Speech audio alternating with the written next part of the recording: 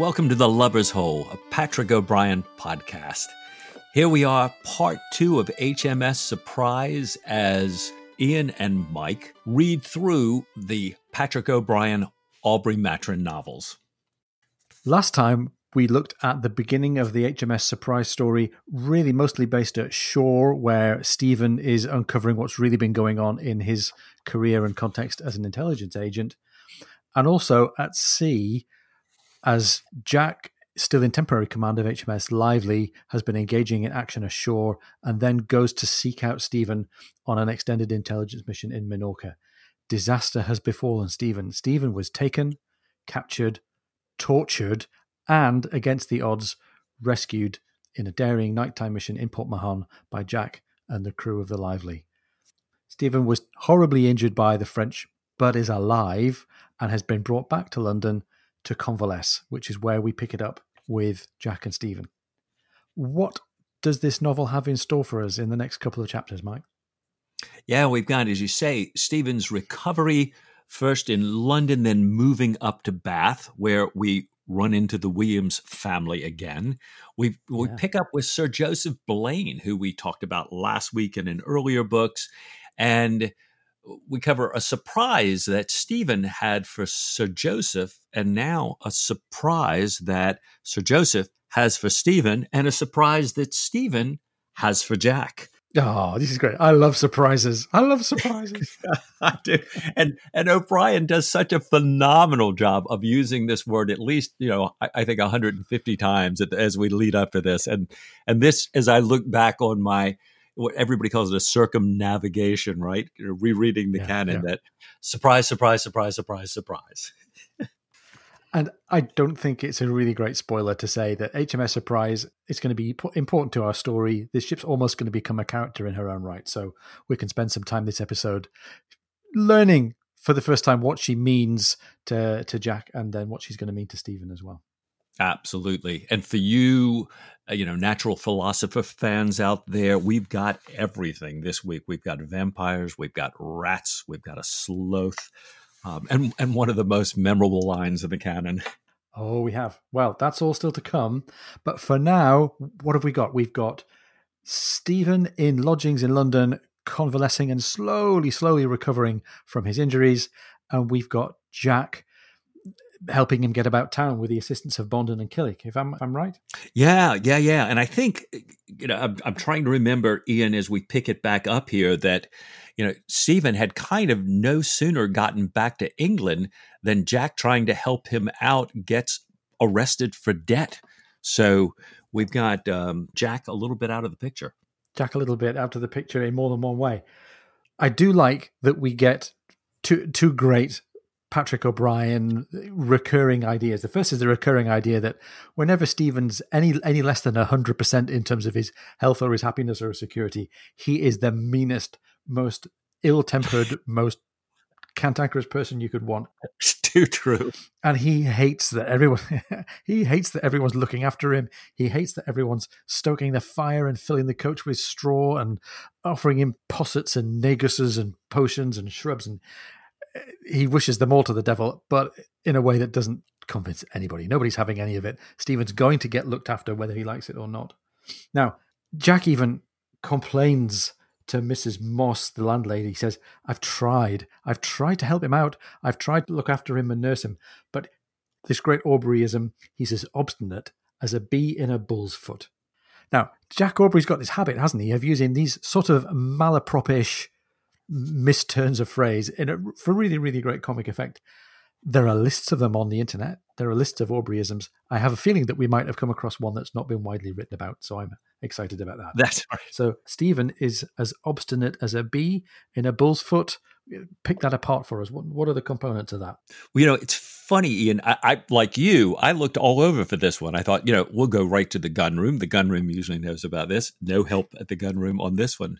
And what I did find, Spurgeon, some early Christian writers writing back, talked a lot about people who are unable to distinguish between the difference between a bee and a bull's foot. So I suspect that O'Brien has somehow pulled this out, but then in in the Aubreyism, as you say, Jack takes these little proverbs, these sayings, these wisdom things, and always gets them all twisted around here. Yeah. So he's probably got obstinate as a mule in one part of his brain, and it merges in another part of his brain with the bee and the bull's foot thing. Well, exactly. Yeah, we've got quite a few of these in the book, haven't we? We've got a later one that I thought was really funny as well. Jack at some point is going to get some payment for his action in the taking of the Spanish treasure ships, and the amount of money is not what he needed really to get out of debt. And he says, it's not what you'd call handsome, but a bird in the hand is worth any amount of beating about the bush. Don't you agree? Right. And so he's definitely got his Aubreyism game on in this book, I think. Yeah, there's one I think that comes later as well that says Jack saying, and we'll give them a little more context later. It said, they won't be pleased, but they know we must catch the monsoon with a well-found ship, and they know they're in the Navy. They've chosen their cake, and they must lie on it. And Stephen replies, you mean they cannot have their bed and eat it? No, that is not quite that neither. I mean, I wish you would not confuse my mind, Stephen. But these things happen over and over again. They've been in book 1 and book 2. We haven't been calling them out, but it's just one of those secret delights that you say, another Aubreyism. Absolutely. And I wonder if O'Brien had ideas for a few of them and he's kind of saving them up. He'll put them in special places as seasoning for the rest of the writing. Well, he seems to have a fond place in his heart, both for, as you say, twisting these things up in Jack's tongue, and then also, in a conversation coming up shortly with Sir Joseph uses a little bit of a cliche or a proverb or something, and then Stephen immediately, brings about 10 to mind, which O'Brien is so good about, just sort of stream of consciousness, and says, but he mentions none of them, and then goes back on the conversation. Right? Yeah. So Stephen's talking to Blaine, and they have to have this rather awkward continuing conversation about what to do next and what to make of the unblinding of Stephen's identity as an agent. And Blaine is also paying close attention to how Stephen's recovery is getting on. And I was really struck by this account that Joseph Blaine gives to his colleague, Mr. Waring. He's doing better today, said Sir Joseph. Far better, said Mr. Waring. He walked the best part of a mile on Thursday. I should never have believed it. You saw his body? Only his hands, said Sir Joseph. He must have uncommon strength of will, uncommon strength of constitution.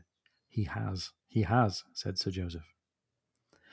So this is Patrick O'Brien trying to give the hint of just how unpleasantly Stephen's been maimed and injured in the proceeding of torture without drawing it out for us and making it mawkish.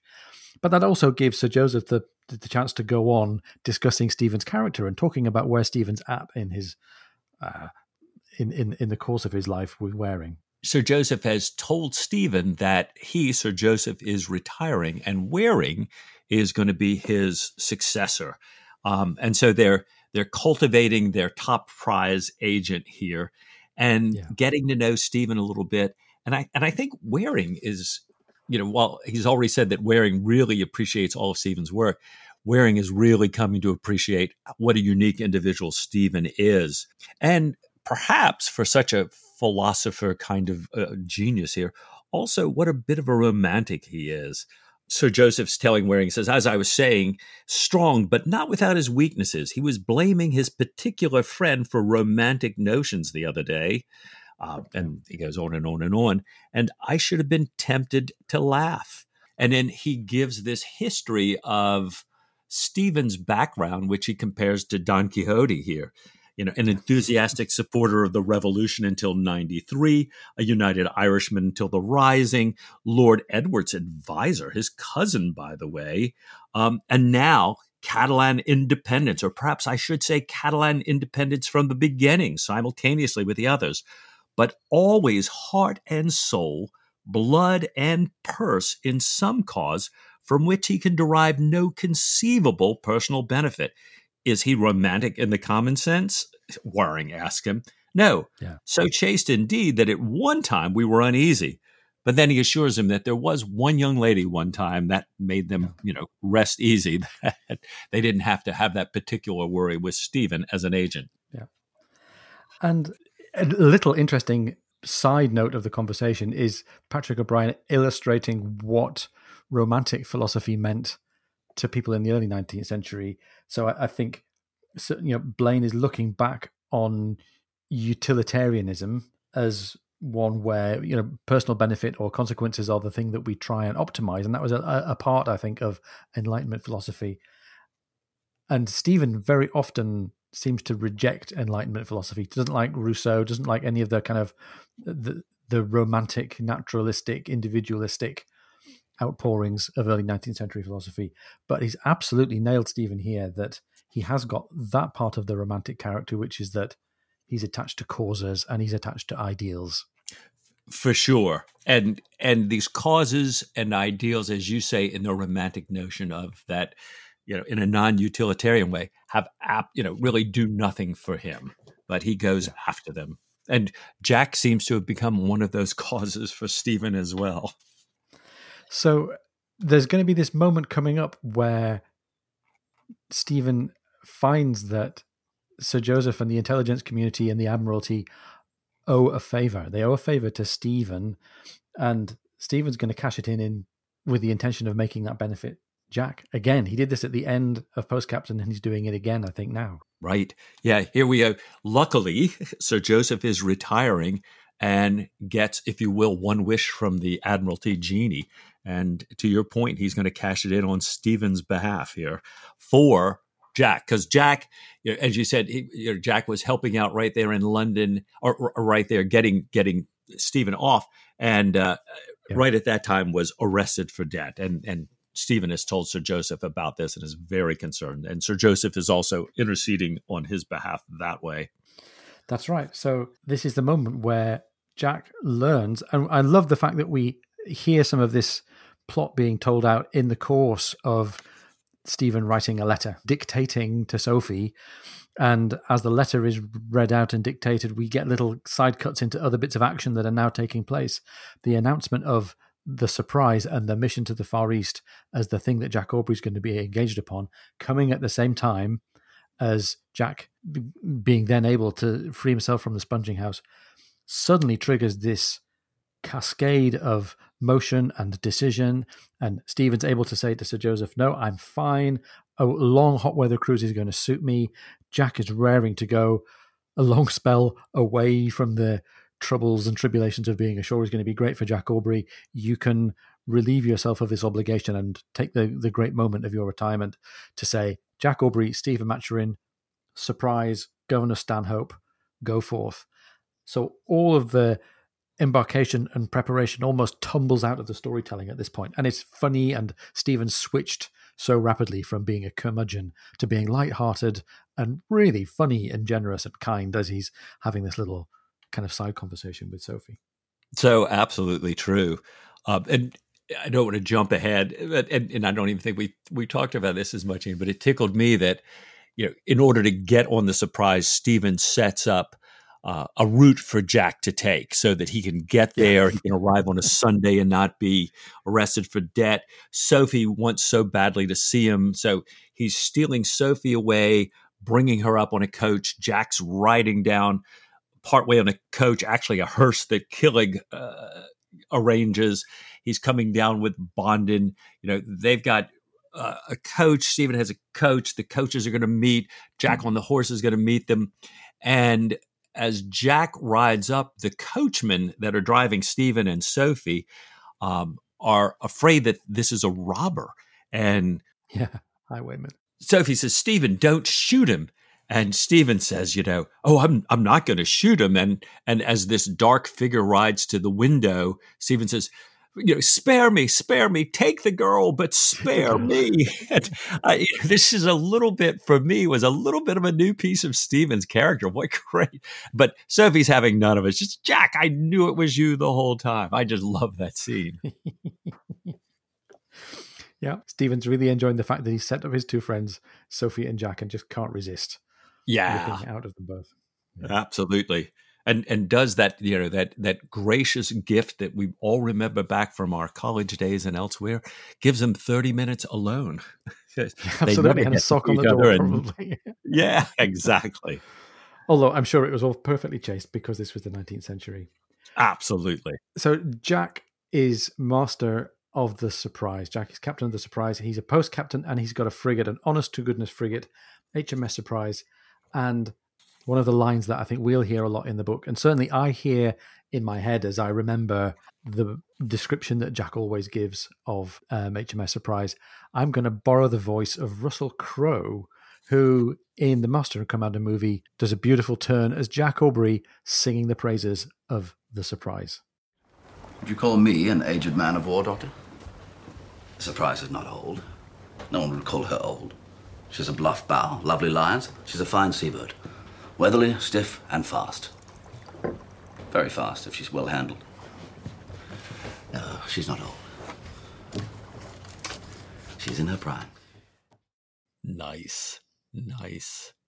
So let's use our standby for moving from one setting to another. Let's dip into the Wikipedia plot summary, which says at this point in the story, Aubrey and Maturin leave in the Surprise to ferry an ambassador to the Sultan of Kampong on the Malay Peninsula. Aubrey hopes to find the French squadron commanded by Lenoir, who once took him prisoner. And sooner or later, Surprise is going to be caught in the doldrums, in the windless calms just north of the equator.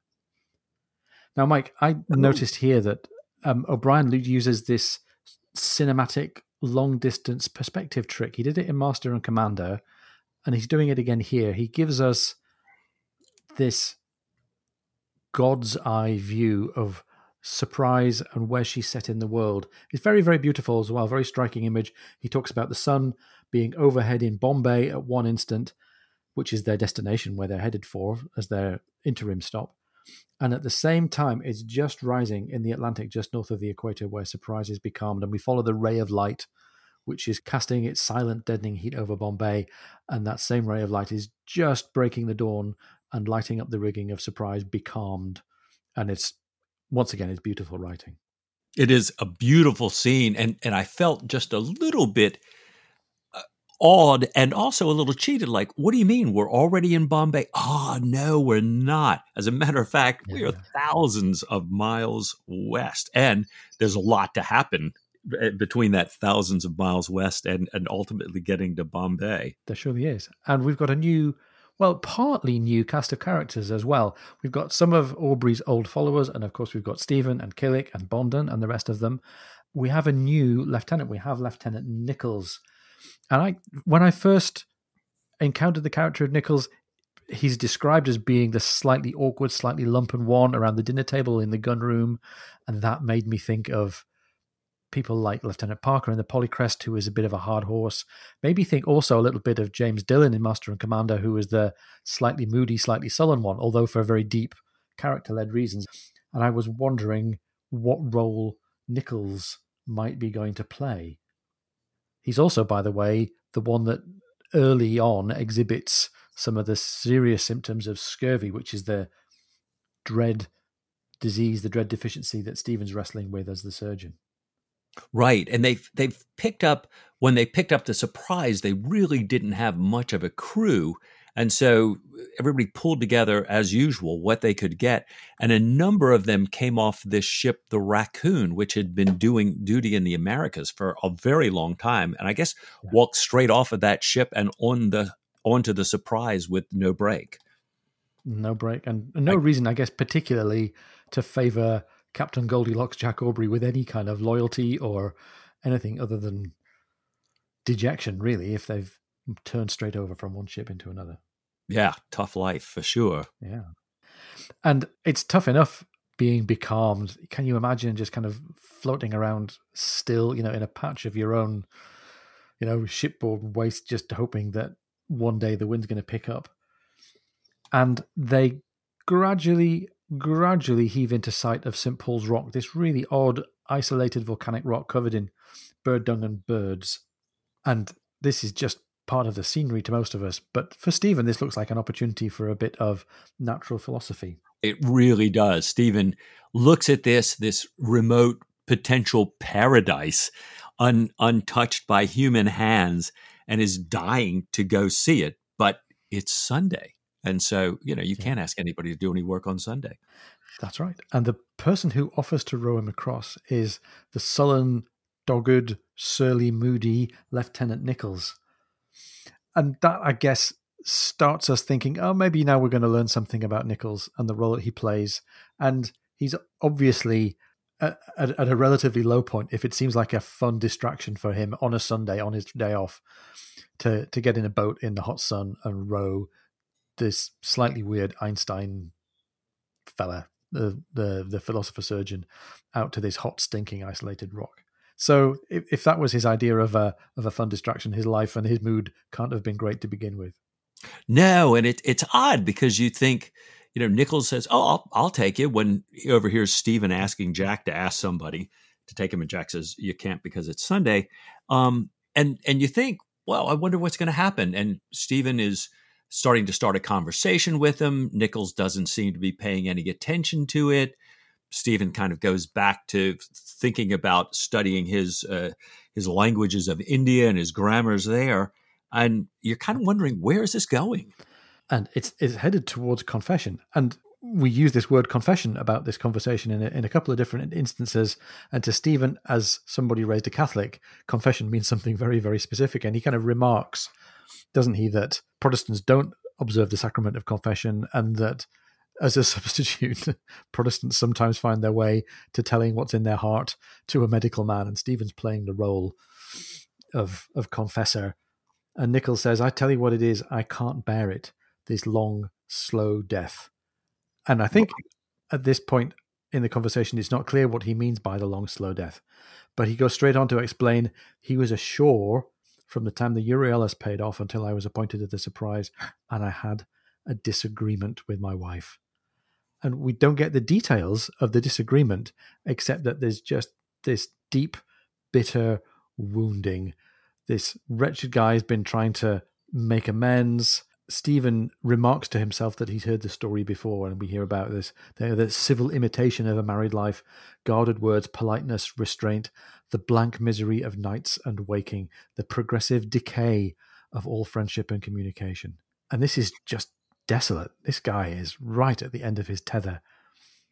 And Stephen is the person to whom he confesses it. And I don't think it's entirely a coincidence that this is the nature of the confession and that it's Stephen to whom he's confessing. No. It's funny looking back. There's been a little interaction between Jack and Pullings early. Jack saying, "Pullings, do you want to come? Oh, but won't your wife be upset?" And we're getting little commentaries on marriage. And now here with Stephen's thinking about prior confessions and then Nichols' confession here, this is like you say, pretty tough stuff here. Very desolate, very unhappy. And so unhappy that Stephen's anticipating that Nichols might later on regret having unburdened himself. And he says, regular confession is more formal, less detailed. So this was far less satisfactory in its unsacramental aspect. At least a confessor was a priest for his whole life, whereas a doctor was such an ordinary being for much of the time, which makes him difficult to face over the dinner table after such privies.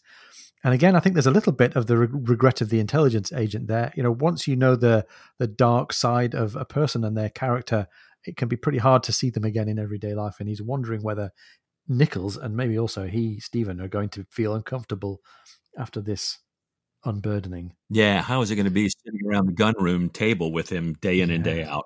And again, with the story takes a really strange turn.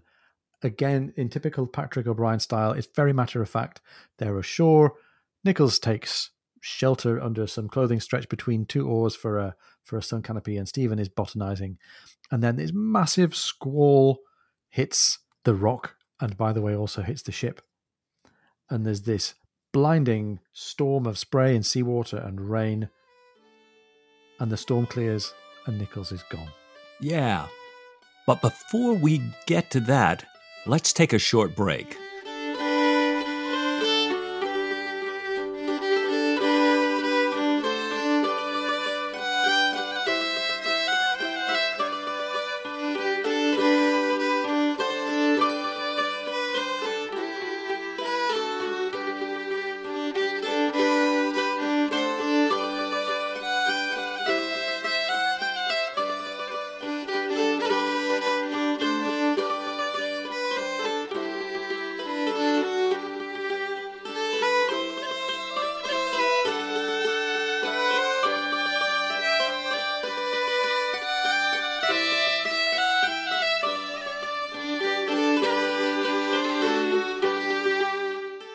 Welcome back. You're listening to Mike and Ian on The Lubber's Hole, a Patrick O'Brien podcast. Yeah, and we know that from this what little description we have is Stephen's running around on this rock, that nothing grows there. There's no water there. It's pretty sheer. It seems like that, there was no way up on the one side. They had to row around to the other side to kind of get some handholds. So it's pretty desolate stuff, just completely covered, like you said, with birds and their excrement. But now, as you say, after this horrific storm, no Nichols, no boat, and as Stephen kind of looks around, which is a little endearing, he goes around a couple times trying to find Nichols. Yeah. He also realizes, climbing to the top, he can't see the surprise either. So I used to wonder a lot about this, that we never really uncover, there's no investigation into what might have happened, or even speculation in Stephen's mind about whether Nichols chose to just drift off somehow and let the storm take him, or whether it was an accident, or whether Nichols was resigned somehow to his fate, whether this was a suicide. And I wondered about that. And I think I also later realized that this was a moment for Stephen to be told some things about what marriage and a relationship might involve on the dark side of a relationship between two people. And also then, as a result of this, or around this confession, and as a result of this extreme environment that he's been exposed to somehow be cured. Because he gets back aboard ship, of course, he's rescued by the barge, I think, pulled by Bondon and a bunch of the crew members. And we have this very lighthearted reunion. And Stephen describes now how, having been parched and rained on and starved and dehydrated and burned almost to a cinder on this rock, that his physical injuries are almost renewed. He's almost become a phoenix, if you like. And there's something about this conversation in the episode of The Rock that O'Brien wanted us to use as some kind of catharsis for Stephen. And the scientific part of my brain thought, I really don't believe that any human being has ever been cured of terrible, physical injuries by being doused and dehydrated and burned and then brought back to life. I just can't believe that's a real thing. But of course, I think O'Brien must be talking to us about this, not in the sense of natural philosophy and Stephen's medical history, but in a sort of magical, realistic way, saying Stephen went through this so that he could recover from the wounds of torture and then begin to carry on the rest of the story, changed in some way, but restored in his physical capabilities. Yeah, and it's interesting because Stephen has been saying all along in this book to a multitude of different characters, I'm a salamander. I just need to be baked by the sun. It's that super heat that will revive me. And so there is this notion of magical realism. There's also a little notion of, as O'Brien does sometimes, Stephen in the early 1800s believing what he believes is a natural philosopher, almost kind of creating his own placebo and then getting washed ashore on it. That's a really good image, creating his placebo and getting washed ashore. I like that.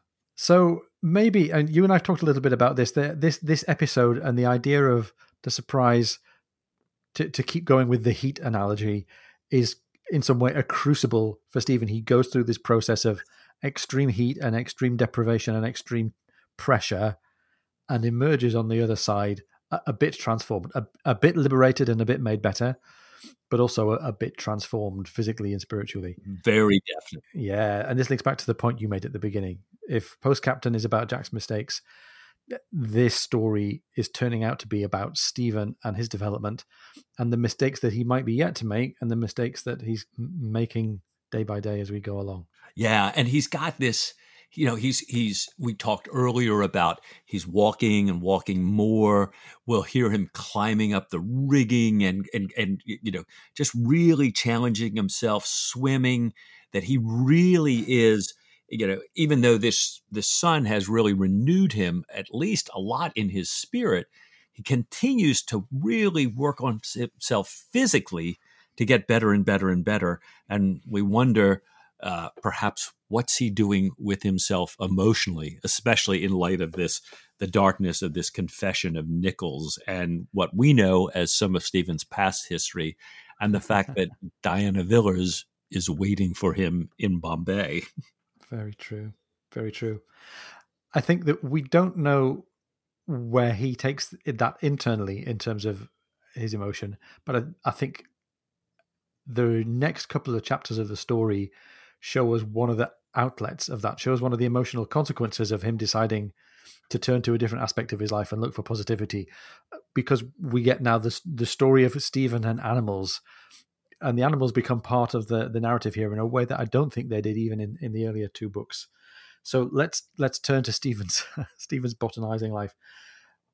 We get a link to that in the first conversation that Stephen and Jack have about perhaps touching ashore further north than Rio, perhaps touching ashore in order to stock up on emergency supplies of anti-scorbutic like green vegetables and fresh meat.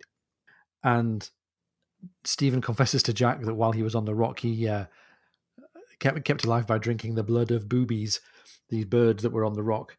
And Jack realizes that Stephen's also thinking that there are vampires in the forest in Brazil. Right. And right. Vampires is kind of the slightly sarcastic word that Jack uses as a shorthand for all of the living creatures that Stephen wants to go ashore and collect and observe and make notes about. Right, and right. He talks dismissively a couple of times about, you just want to go ashore and see some of your vampires. Exactly. And Stephen doesn't even have to get ashore quite yet to have some interesting animals. You know, we've heard leading up to this, before he got marooned on St. Paul's Rock, that Stephen had an experiment going. He has these rats that, as the rations were getting down a little bit in the ship, scurvy was starting to increase again, that they're low on rations, and the midshipmen, as we know from past stories, are eating rats. Well, Stephen says, he talks about his rats. They're saying about how the rats on the ship are not very well fed and everything. And Stephen's saying, well, he feeds his own rats ship's biscuit with lots of butter, and they're fat and they're happy. And lo and behold, he finds out that while he's been on the rock, his rats have been taken and are gone. And he's pretty upset about this. And he reveals to them, to his great delight, he revels in their discomfort at the discovery that he's also been experimenting on the rats and feeding them this red dye called madder. And madder is a substance that penetrates to the bones. It was used by naturalists as a way of measuring bone growth and bone formation in animals that became dissected. I don't know whether Stephen knows. It's certainly true that madder has no great pharmacological effect on humans, but this is the early 19th century, and as far as anybody's concerned, madder could be poisonous. And Stephen really delights in the fact that he can tease the midshipmen about the fact that they have eaten these rats and that they should all now confess to have eaten the rats, because if they confess, then they can be saved from the perhaps dread consequences of eating this dye, this red dye.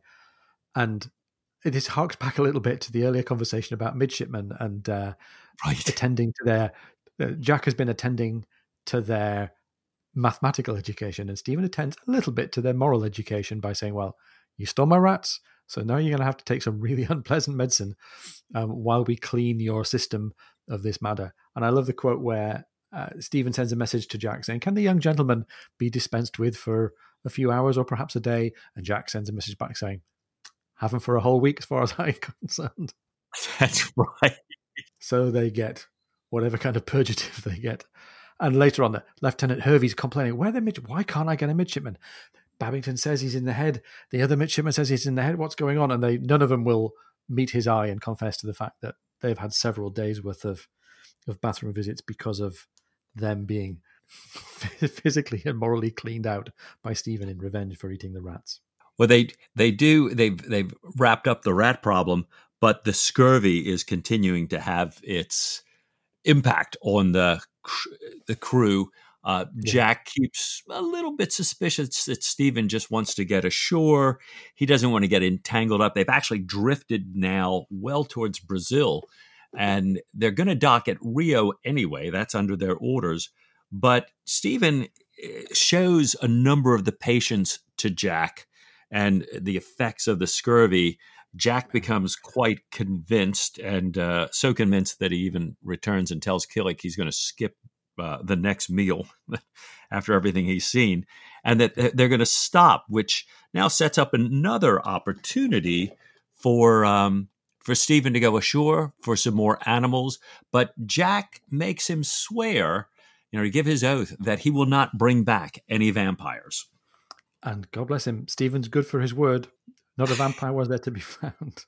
Right. And from a distance, Jack sees Stephen coming back in the boat with some great hairy thing wrapped around Stephen and thinks, what the heck kind of a vampire is this? And Jack is so mad watching him. He thinks it's some loathsome great vampire, the most poisonous kind, no doubt.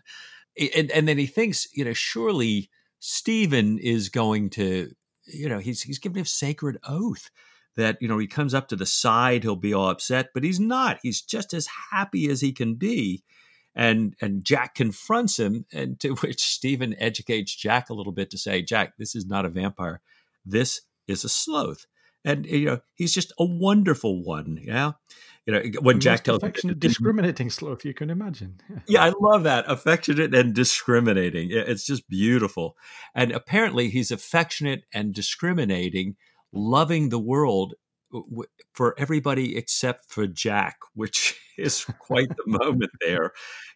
That it says the sloth turned its round head, fixed its eyes on Jack, uttered a despairing wail, and buried its face again in Stephen's shoulder, tightening its grip to the strangling point. The sloth is clearly attached to many things, and most especially Stephen. Clearly can't get along with Jack, and we have no basis for this at all. There's this commentary about Jack. Jack's of a sanguine temperament. He liked people and was surprised that they didn't like him, and this readiness to be pleased was important for him. Seemed to remain intact as far as horses, dogs, and sloths were concerned, and it wounded him to see tears come into the creature's eyes when Jack walked into the cabin. He just wants to be loved. Exactly. He's a lover, not a hater. It's so funny. And the sloth has a very natural, very unguarded affection for Stephen, and maybe we're expected to believe that that's almost like the affection between a parent and a child.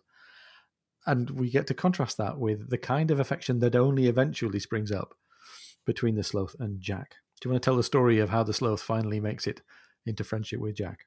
Oh my gosh. Well, Jack is trying everything to get on the good side of the sloth here. He gives him things to eat. He talks to him. He even attempts Portuguese, but nothing answers. And then one day, Jack feeds him with a little bit of cake dipped in grog. And it says they became good friends with a regular meeting whenever grog is served out. And, the sloth becomes really a bit of a lush here. And so Jack and the sloth are drinking together, essentially. And at one point, Stephen walks in. The sloth is curled up on Jack's knees, breathing heavily. The sloth has a bowl for his grog. Jack has a bottle. Stephen sees both of them empty and, is examining his sloth. And he finally realizes what's happening because he tries to hang the sloth up on his rope to sleep, and he kind of hangs on with a foot in one hand and the other foot and hand, are kind of falling off our we can remember from our the days of our youth where we might have been in this kind of position. And Stephen is just shocked. And one of my favorite lines in the canon, which you have to deliver. So Stephen looks around, sees the decanter, smells the sloth, and cries, "Jack, you have debauched my sloth." I just love this line. And I love the fact that, there are many animals that are talked about in all 2021 books, and the sloth has really got a place in the hearts of all of the people that you see writing and talking about online. The sloth is the character that people come back to. Every day I go on the internet looking for stuff about the Aubrey Maturin canon, and I see pictures of a sloth or imagery of a sloth, or I see a coat of arms featuring a sloth. It's like this is the animal that people took to their hearts, and it's very, very adorable. He's not going to be around for very long, but he's around for now, and he's absolutely part of this renewed, Stephen learning how to be okay with himself and how to be attached in a positive way. Yeah, And, yeah. and getting indulged a little bit in his natural philosophy as well. Absolutely. I don't want to miss the name of the sloth. Do you remember the sloth's name? The sloth's name is Lethargy. Lethargy. It's just so beautiful. I love that. Yes, and very 19th century as well. Exactly. If Jane Austen had a sloth, she'd call it Lethargy. I think that's very good.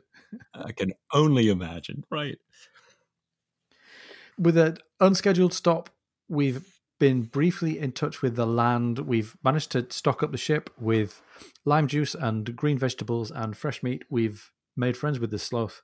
We cross the line, and Governor Stanhope and his secretary get to see the celebration of Neptune coming aboard and all the slightly strange party goings on that happen on any ship crossing the line.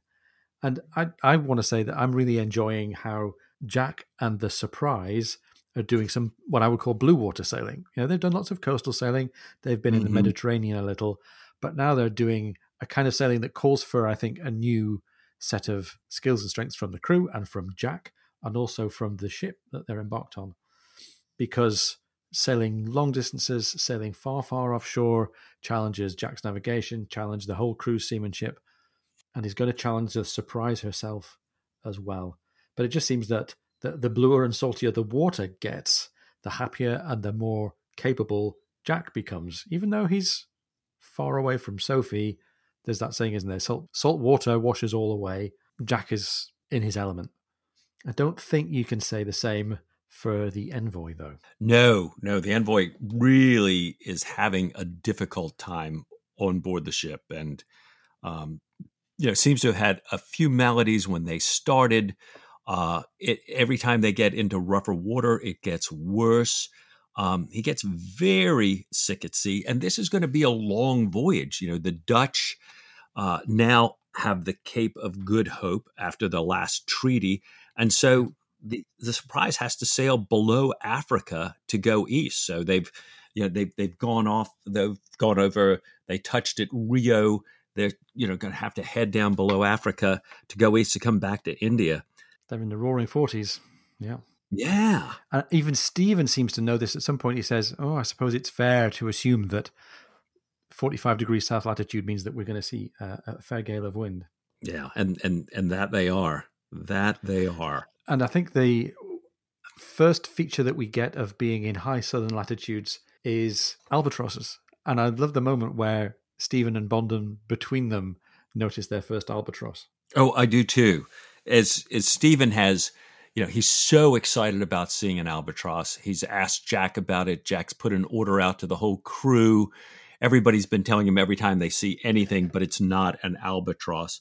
But Stephen, who, and another, again, some of this is the mistakes of Stephen in this book, but some of it is the goodness and kindness of Stephen. Stephen realized back in Bath that Bonden didn't know how to write. So Stephen and Bonden have been going way up into the rigging. Stephen's been teaching him how to write.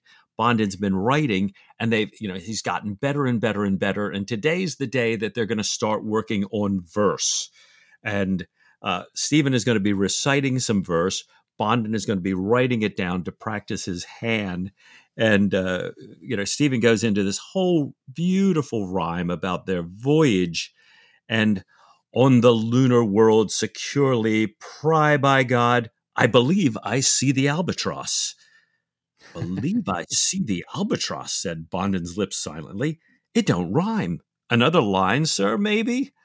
But receiving no answer from his rigid teacher, he looked up, following his gaze, and said, Why, you do, sir. I dare say he'll fetch our wake directly and overhaul us. Wonderful, great birds they are, though something fishy without you skin 'em.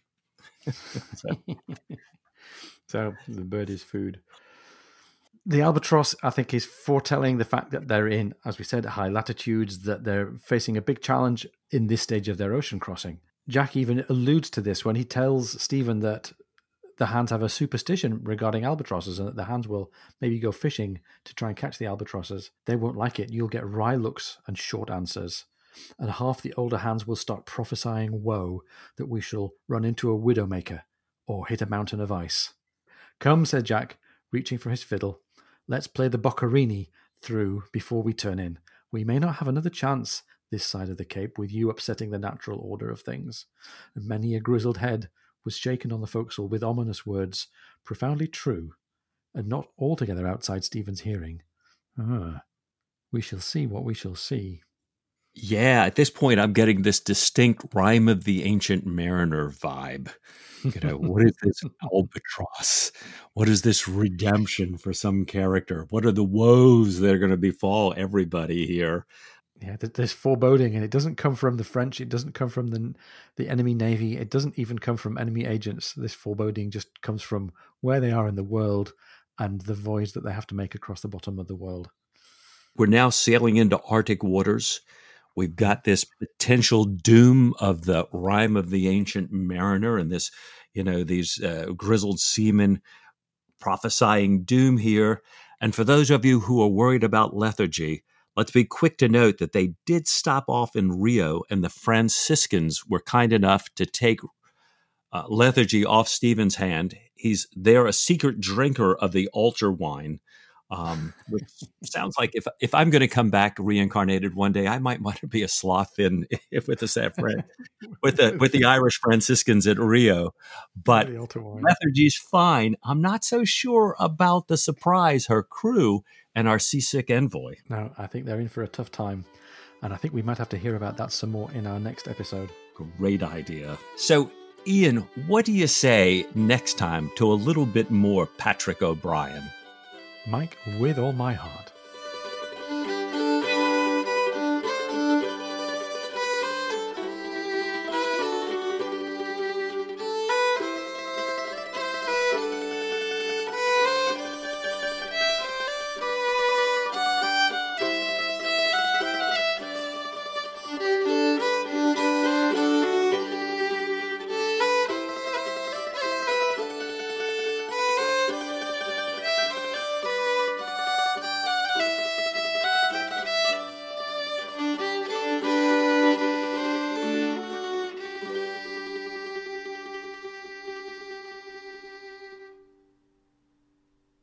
This is great. I love surprises. I do. And